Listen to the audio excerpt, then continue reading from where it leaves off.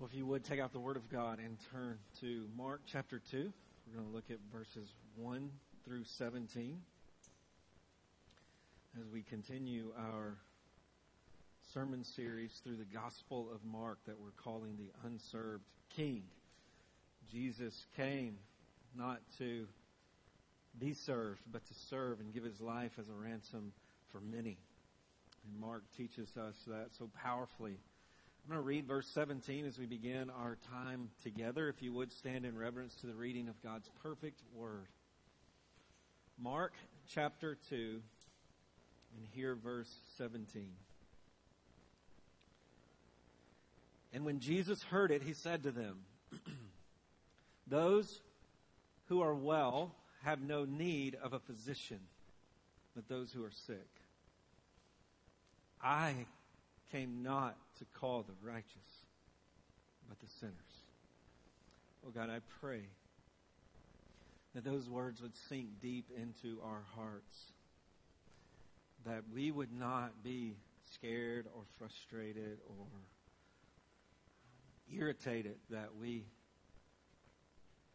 call ourselves sinners. God, today that we would stop playing the game and trying to act like we have it together with some sort of plastic righteousness. God, we would be honest about the state of our soul, especially those apart from Christ. God, it is not our sin that keeps us from you. It is the denial of our sin that keeps us from you. And so would we confess that you did not come to save the righteous or call the righteous, but the sinners. And would we all be willing to raise our hand and say, that is me. It's in the name of Christ we pray. Amen. Growing up, during the summer when my mom would work, I usually spent each day at one of my two great aunts' homes. Now, I love these ladies to death. Very much a part of my life growing up, raising me. But they couldn't be more different, these two aunts of mine. I mean, it would have been, it's like whiplash thinking about going from one house to the other and how different they were in their personalities and how different their homes were. Aunt number one, and I'm going to refer to her that way because she's still to the sermons, so hopefully she will not know that I'm talking about her in these moments. Aunt Bonnie, I am talking about you, so there you go. But she was very well off. She had a lot of money, really, really, really nice home that she lived in. You'd walk in her house and her furniture, it was like you were at a showroom. Everything was so nice. Everything was so pristine. Her beds, her couches, her tables. I remember at times sitting on her carpet, watching TV and thinking, man, this carpet is so clean. It smells so clean. Everything is so nice here. Her shelves were lined with the most expensive of decorations, things you didn't touch, glass, silver, those sort of things on her shelves all around her house. I remember at times thinking her animals, she had dogs and cats, and I remember playing with them at times and thinking, these things just smell clean and expensive. Her dogs don't even seem real. They're so nice. And we would eat each day at a really long table, very nice table, nice meals. And then there was Aunt Janice. Now, she lived out in the country. She lived out in the sticks, the boondocks. And Aunt Janice was totally different than my Aunt Bonnie. Her house was kind of run down. It was kind of, you could tell her house was sort of pieced together over the years as they had more kids and they needed more space. Her husband would just go outside and build another wing to the house, and it was pieced together in that way. Still had a tin roof on her house. I remember walking through her house, and I still remember it, the checkerboard linoleum, it would bubble up in places and was cut in places. She had no air conditioning in her home. She just had these big box fans everywhere. And you'd go out on her front and back porch, and you'd have chickens running around, dogs, any kind of animal, stray animals that would come up. We didn't eat at a nice table. We would eat it on card tables, watching black and white TV, Andy Griffith's show. And in her living room, what set it all off, in her living room, there was a poster, yes, a poster, of Hank Williams Jr. Not senior, junior. Bocephus, shirtless, in all his glory, in her living room. And I can tell you, when I was informed in the morning, hey, you're going to stay with your Aunt Bonnie today, there would always be a sense of sort of fear and anxiety. I'm going to go in her house and all her nice furniture. I can't spill anything. I remember my parents setting me down, you can't run in her house, you can't spill anything, and please don't tear anything up today. Always a bit nervous, full of anxiety in her home that you were going to break something. But not at Aunt Janice's. When I was told I was going to Aunt Janice's, I wasn't worried about a thing. You could run in her house. You could break things. She would never know it. Could spill things on the floor, yell, scream. It was going to be a loud, ruckus day with Hank Williams Jr. and all his rowdy friends over. And that was sort of her house. It was the tale of two homes. One nice, pristine, and one a little backwoods country ruckus. And as we've moved through Mark, Jesus is trying to tell us the story of two houses. Have you noticed Jesus has spent so much time preaching in the synagogues? And what is he doing as he's preaching in the synagogues? Every time it's mentioned that he's in the synagogues, Mark adds he's casting out demons. He's trying to tell us a story of the synagogue, this place that would have been nice, pristine. It would have seemed to be a place that Jesus would have felt comfortable at. But he's casting out demons. He's saying behind the scenes, it's not as all as it seems. Behind the scenes is where the wild things are, the dangerous things. Even in this place that is nice and pretty, and you'd think Jesus would be at home. And then we begin to see today the story of another house. A house that would have not been nice and pretty. And when you walked up to the door, you would have been nervous about going in. Because you would have seen outcasts, misfits. As we'll see today, the party crowd. And Jesus is trying to communicate there is more than meets the eye. He's trying to tell us a story of two houses. Those who build their house, get their house in order with nice and pretty things. And those who admit their house is just a mess. And we see Jesus is comfortable in the messy home. Notice verse 1. And when he returned to Capernaum after some days, it was reported that he was at home. Now we learned last week as Jesus has been teaching in Capernaum that people are just flocking to him. They can't get enough of his teaching. They can't get enough of the signs and wonders. Jesus can't go anywhere in these little towns and villages without people seeing him and noticing him and wanting to be around him. And so Jesus leaves the city and he goes on a sort of a mission trip around the Sea of Galilee. And he is preaching and he's teaching. It was during this time that he taught the Sermon on the Mount. But here, notice he's back at home in Capernaum. This was Peter's home. But notice Mark refers to it even as Jesus' home here. This place that he has made his headquarters. And notice verse 2. Many were gathered together so that there was no more room, not even at the door. Sounds like some of y'all's BFGs during COVID. They're packed in. They've got to be together around Jesus. They want to hear him teach. There's no room. You can't get in the door. And notice he was preaching to them the word. Now, this is emphasized throughout the Gospel of Mark, and we just got to get used to it. Jesus went about teaching and preaching. The word was central to Jesus' life. And notice verse 3. As this was going on, the crowd is packed in. And they came. bringing to him a paralytic carried by 4 men. All of a sudden, coming up the street, 4 men with a stretcher. And on the stretcher is a man who has never walked. I don't really know why, if there was an accident or from birth he wasn't able to walk. He's been paralyzed. And they make their way to the door. And can you only imagine? Jesus is back in town. Let's go get our friend. Our paralyzed friend needs to meet Jesus. And they make their way up, and they would have heard the crowd. And they get to the front door, and there's no way they're getting in. And can you imagine their hearts sink? But notice they don't turn around and go home.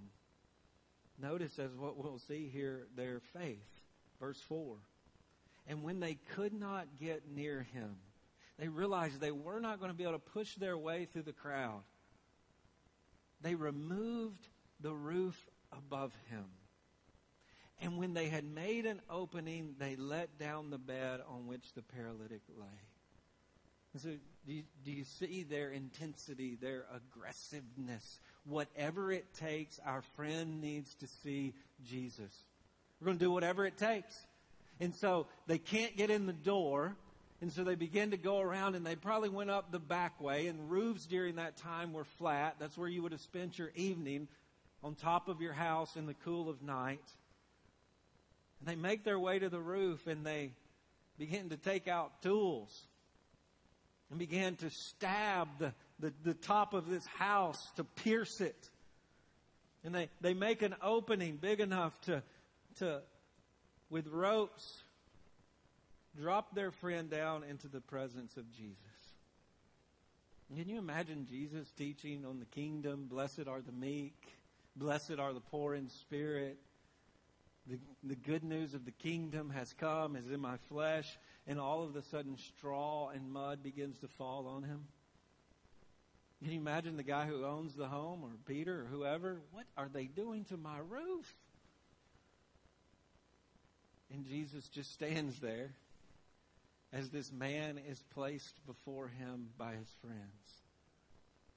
And we wonder, what is Jesus about to do? Because we know they have brought him to Jesus, we would say, to be healed by Jesus. But notice what Jesus does, verse 5. And when Jesus saw their faith, their intensity, we're not giving up. We're not going back home.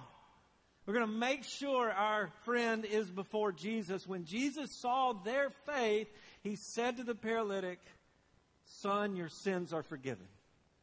Now, if you're honest, your heart sinks a little bit. And if you were there, the man's lowered before Jesus, and you're like, oh, we're about to see another one. We're about to see another miracle, sign and wonder. Son, your sins are forgiven. What does that mean? He needs to be healed, Jesus. What are you doing? What are you talking about, sins forgiven? Notice he points to their faith here. And one of the things we see about faith here, especially in the Gospels, is when someone believes in Jesus and they follow Jesus, it's not a passive thing.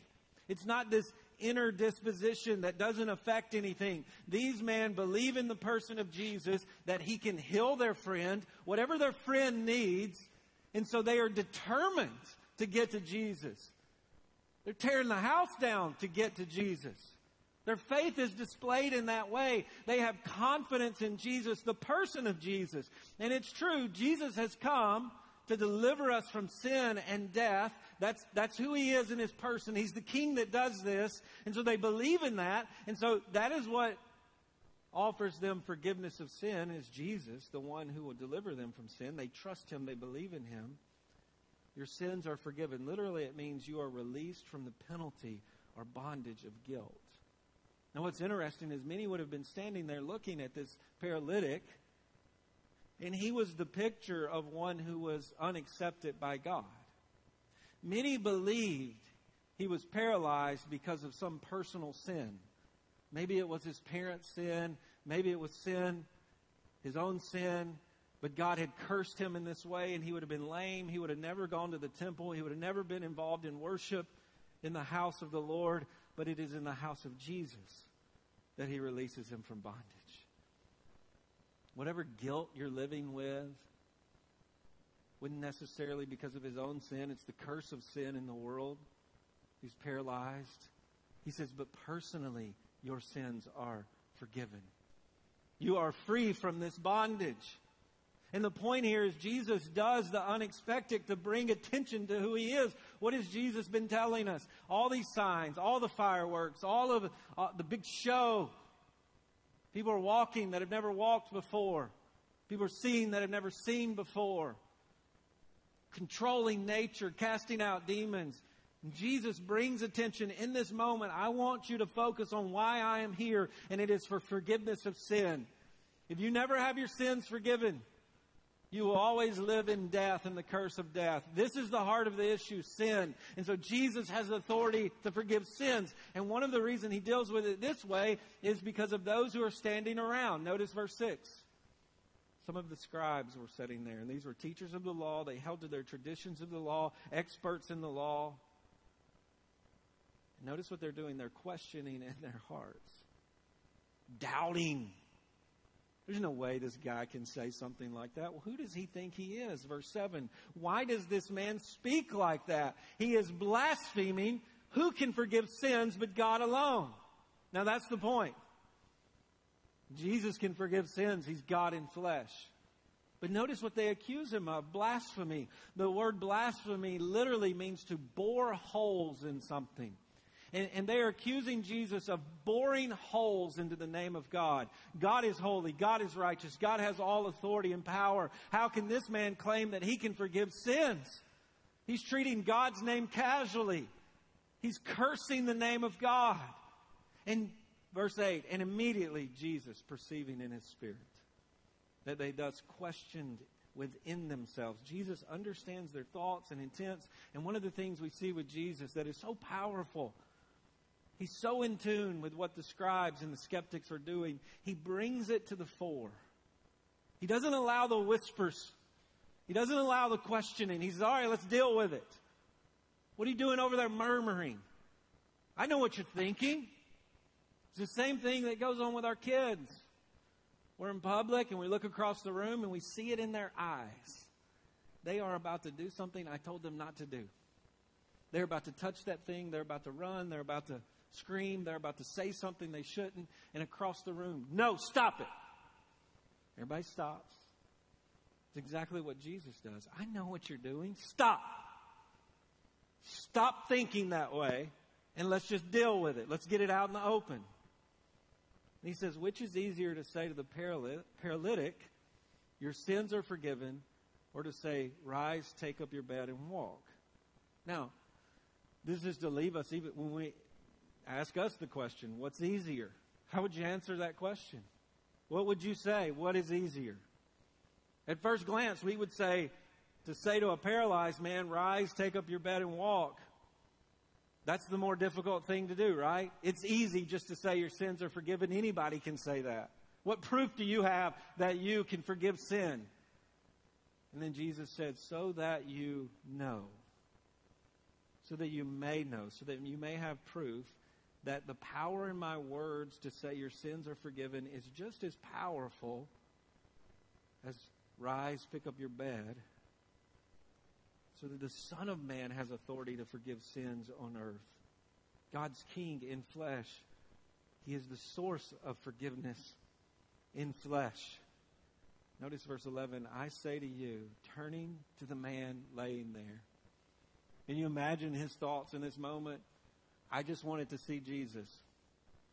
I didn't think there was going to be a debate. I didn't think I was going to be the source of controversy. Looking up at everything going on. And he looks down at him and he says, rise, pick up your bed and go home. And notice, and he rose immediately. Rose immediately. Doesn't even seem, Mark emphasizes there wasn't even any questioning. As soon as Jesus spoke the words, he began to feel again. His fingertips, his toes, he began to wiggle his toes. These things are working. He stands up, and I imagine the crowd backed up and said, "Whoa, what is going on here?" Can you imagine that first step? Just making sure your knee's going to hold.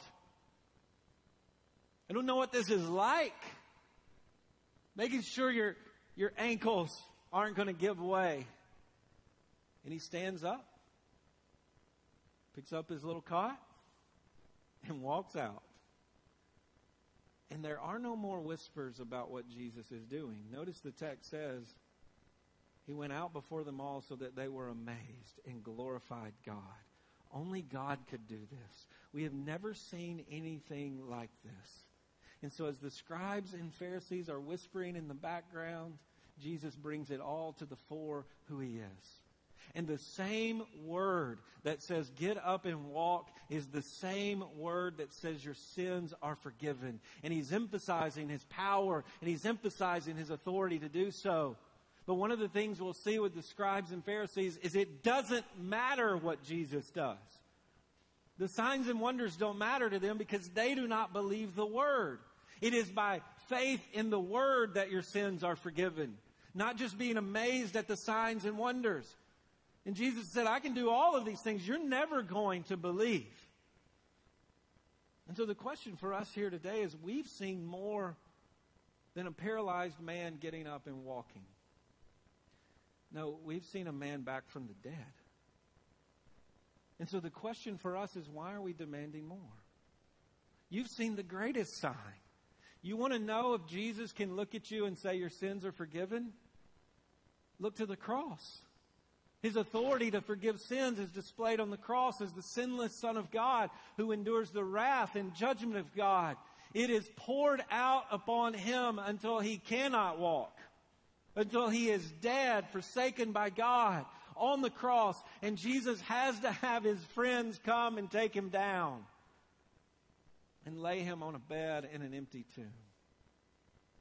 And then 3 days later, get up and walk. The Spirit of God raises the Son of God from the dead. And Jesus says, here's your sign. Here's your sign. You want to know if I can forgive your sins? There it is. The question is, why are you questioning things in your heart?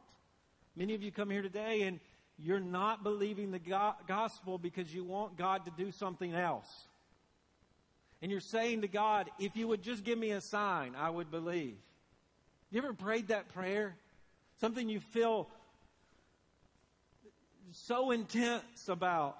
God, if you would just answer this prayer, if you would answer this prayer, I will believe you. If you just answer this prayer, I will never sin again. If you just answer this prayer, I will follow you all the days of my life. If you would just do this, give me more money, fix my marriage, make sure I get into this school, make sure I get this job. God, if you would just answer this prayer, then I would follow you. And yet you have a former corpse standing before you saying, your sins can be forgiven. What else do you want? What other sign do you need? Jesus would say to you today, is it easier for me to say to you, your finances are restored? Or hanging on a bloody cross, my God, why have you forsaken me? So you would never have to be forsaken. Which is easier? Is it easier to say to you, your marriage is fixed? I'm going to restore your marriage? Or it is finished, suffocating in blood? Which is easier? Which is more difficult?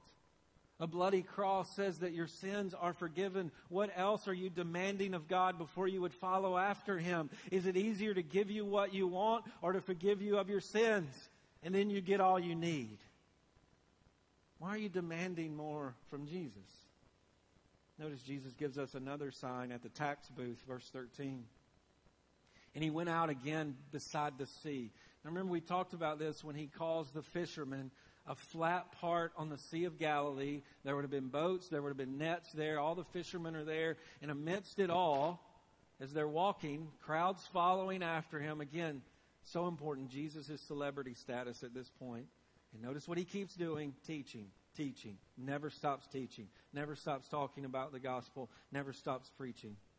Verse 14. As he's walking amidst the chaos, he saw Levi, the son of Alphaeus. Now, this is Matthew, the tax collector.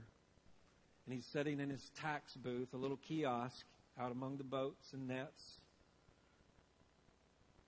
Can you imagine the fishermen walking by? They've been with Jesus. They've been on the mission trips with Jesus. They've heard him teach with authority. And Jesus walking by this tax booth, which would have been a sign of just sin and wickedness in many people's minds. You see, tax collectors, they would make bids with the Roman government about how much they could collect in taxes. And so they would be able to collect taxes if they promised the Roman government they would collect the most taxes. But then they were given the freedom to take off the top. Oh, you give us that much money, and then whatever extra you can collect, you keep for yourself. And so they were corrupt, and they were scoundrels, and they lied about the rates so that they could have more money. The tax collectors were seen as more disgusting than the Roman government. People hated tax collectors. They were in partnership with the Roman government, benefiting off the people.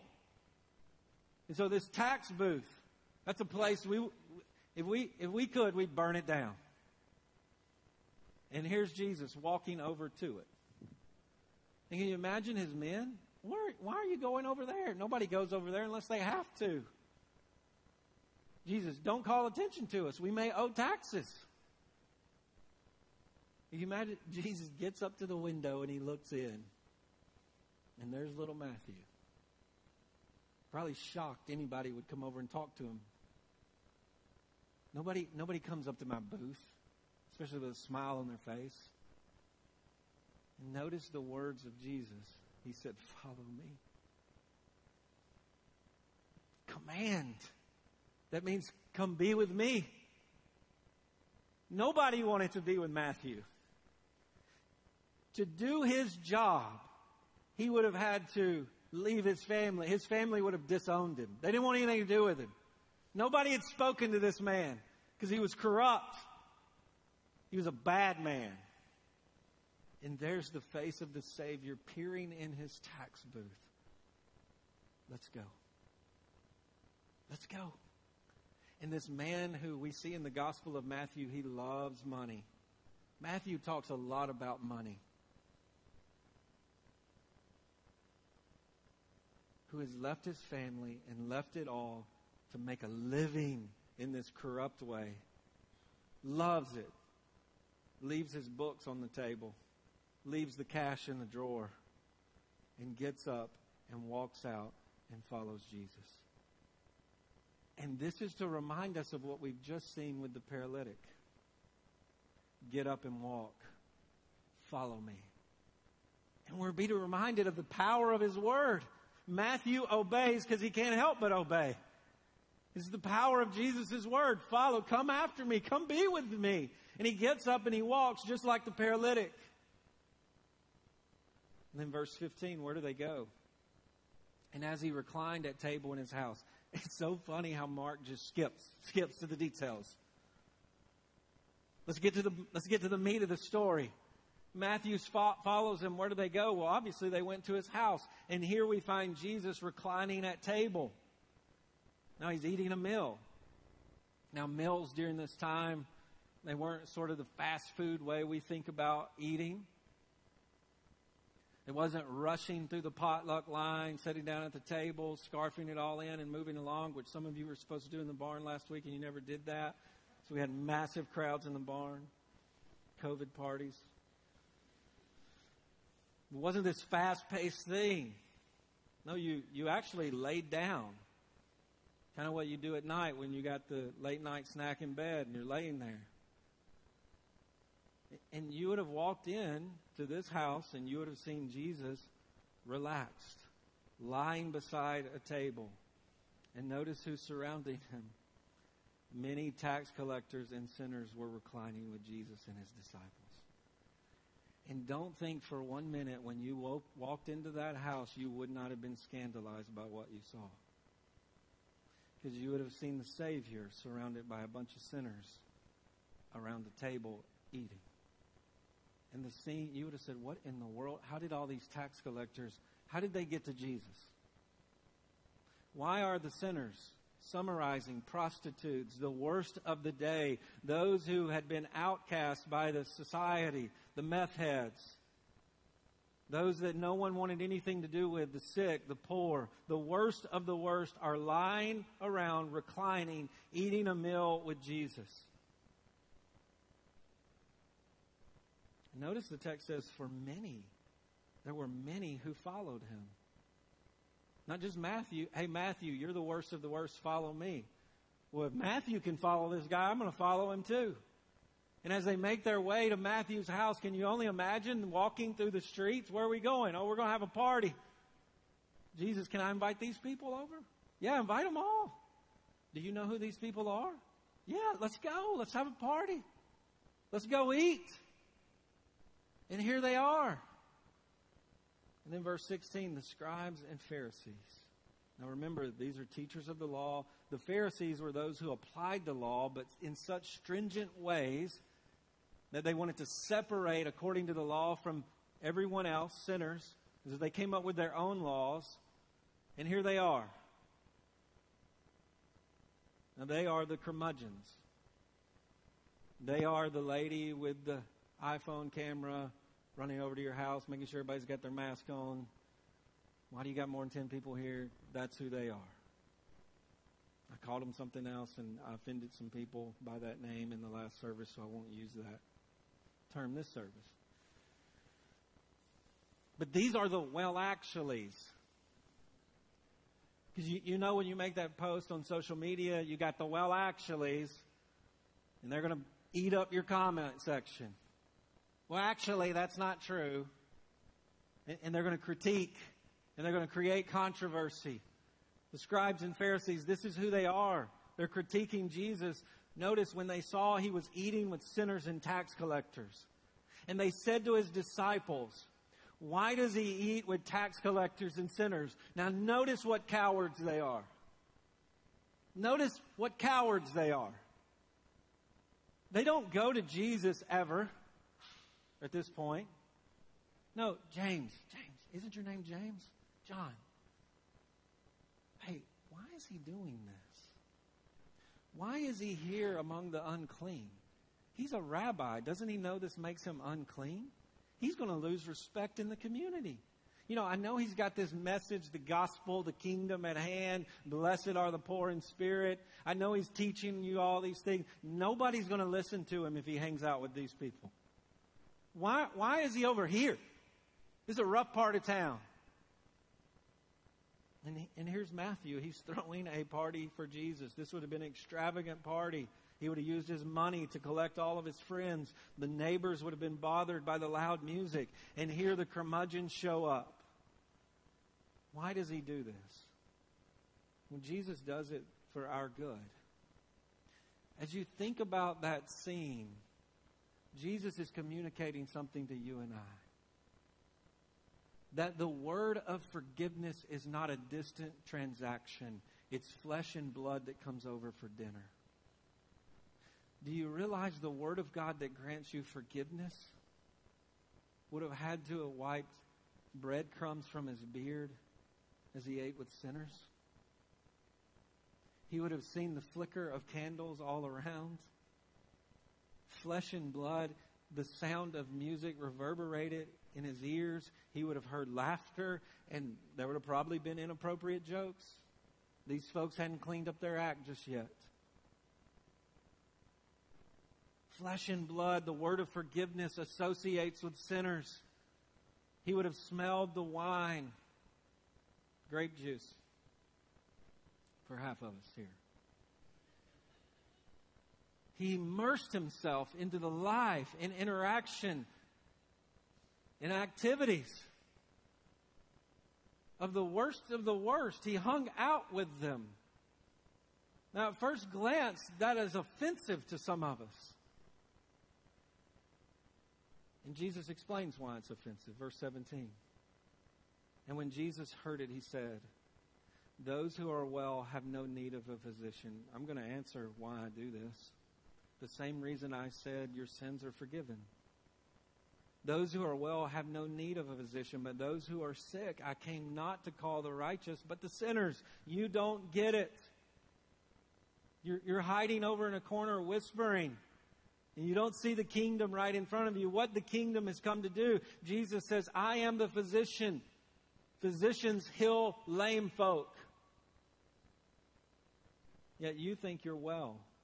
And you think you're well because you are righteous. The well are the righteous, and they do not understand they are sin sick. And Jesus says, I came not to call those who can't see their sin, but sinners. Jesus, looking around the room, said, I don't have to convince these people they're a hot mess. Ain't no convincing here. They know it. You've told them how messed up they are. The rest of the culture, they're the messed up crowd. Well, because they need me. You don't think you need me. You see, this is a picture of the paralytic man. And he says, I came to call those who cannot get up and walk on their own. And I imagine he would have walked over and put his hand on Matthew's shoulder. I came to call the sick folk. And yet you stand there in your nice, pretty robes and your house is in order and you don't get it. To see, the scribes and Pharisees would not follow him because they did not understand they were sick. And they stand around and they ask questions. Why does he say your sins are forgiven? And Jesus would turn to them and say, because you need to have forgiveness of sins. Why does he associate with sinners? He would turn to them and say, because you need to have your sins forgiven. You're a sinner. You don't see it. You don't see what's in front of you. You're blinded by your righteousness. You think you are well. And if you don't see your sin, you can't be forgiven. You can't get up and walk with me. If you don't see your sin, you can't eat with me. Because I came to eat with sinners so that they can be forgiven of their sin. You see, the way to forgiveness and restoration is to confess, I am a sinner. I am sin sick. And some of you are trying so hard to cover that up. You've lived by your own rules and you don't want to admit that. You see, the rule that overshadows all other rules is God created you for His glory to live for Him. But you made up your own rule.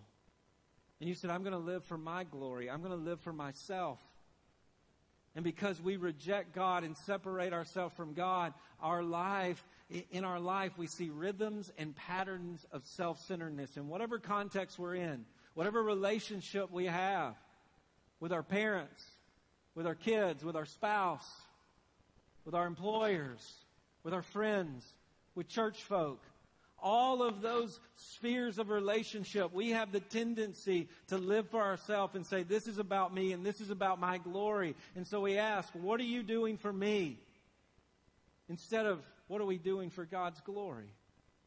In all of the places we live, in our home, in our school, in our work, we create and we try so hard to carve out our kingdom, carve out some space so it can be about me and I can do what I want and everyone else is a tool and a prop to serve me.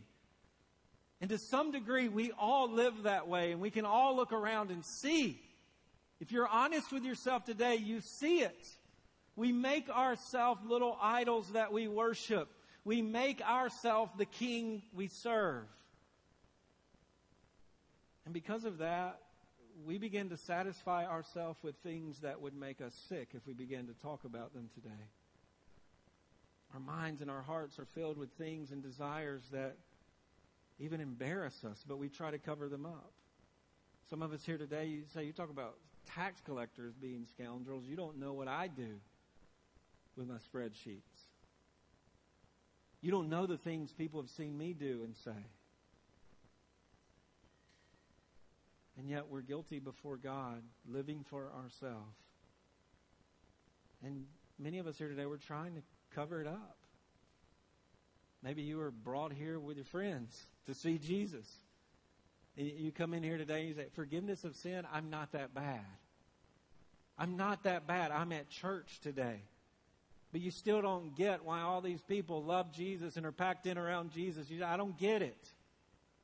I'm not that bad. Quit talking about forgiveness. Jesus hangs out with sinners.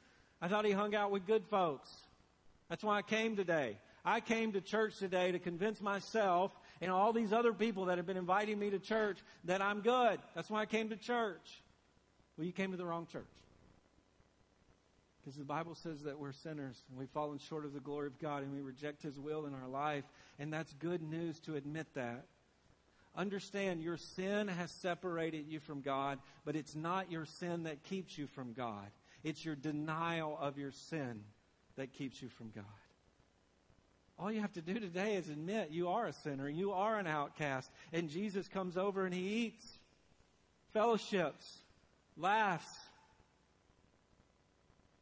You see, many of us are doing what I've done for the last 8 months. I think I get COVID at least 3 times a day now. Like right now, my throat's really scratchy. And I'm going, oh, I think I got it. Here it comes. My nose is ringing, my ears, here it comes. Can I smell? Can I smell? Can I taste? And they, Karis, bring me the peppermint oil. Let me make sure I can still smell. And I'm sucking down the peppermint oil, making sure I can taste. Can I smell? Okay, it's not COVID. I'm good. Oh, I had it 3 months ago like everybody else. And we spend our days convincing ourselves that we're not sick. And many of us are doing that right now in this moment before God. I'm not that sick. Tax collectors, prostitutes, the worst of the worst. That ain't me. And many of us are gathered here today in our Christianity. It's a NASCAR Christianity. What I mean by that is we take on the appearance of Christianity and we begin to brand ourselves as Christians. We begin to put on the decals all around us. I've got the Ashland sticker. I've got the Crew sticker. I've got the BCM sticker. Now I'm going to get the CrossCon sticker. I'm going to get the Awana sticker, the Ignite sticker, the Amplified sticker, the Access sticker, the BFG sticker, the Essential sticker. And we begin to brand ourselves as a Christian with all of these things on the outside. Well, you've got to realize what that can be without Jesus. It's just over-the-counter medication that's keeping you from the doctor. Because you're convincing yourself it's not that bad. With all of these good things. And you're trying to get your house in order. When the reality is, there's nothing in your house that impresses Jesus. And He's way more comfortable in a messy house with sin-sick folks that He came to rescue. And here's the thing. Maybe you're here today and you've attended church all your life. I've seen church folk who have been in church 20, 30 years get saved on days like today. Because they played a little game. And they went through the motions. And they didn't understand the forgiveness that God offers in Christ. They didn't want to admit it. They wanted to go and play the game and deny that they were really that bad. I've seen it happen, and it may happen today. The reality is your self-righteousness today, that could be your wickedness. That could be your sin. And you're self-righteous about being self-righteous, about not being self-righteous. You're playing little games in your head right now. Well, guess what? Jesus comes to synagogues too. And He casts out demons. And maybe today Jesus cleans your house by casting out the demon of self-righteousness. Would you believe in Him today? Would you follow Him today? Get up and walk. Sin-sick sinners who hear the words and wake up. The reality is some of us right now, we're dreaming that we're walking and we're really just comatose. And Jesus walks in and says, believe in me and follow me. And we wake up from the dream and we run after Him. Maybe that's you today.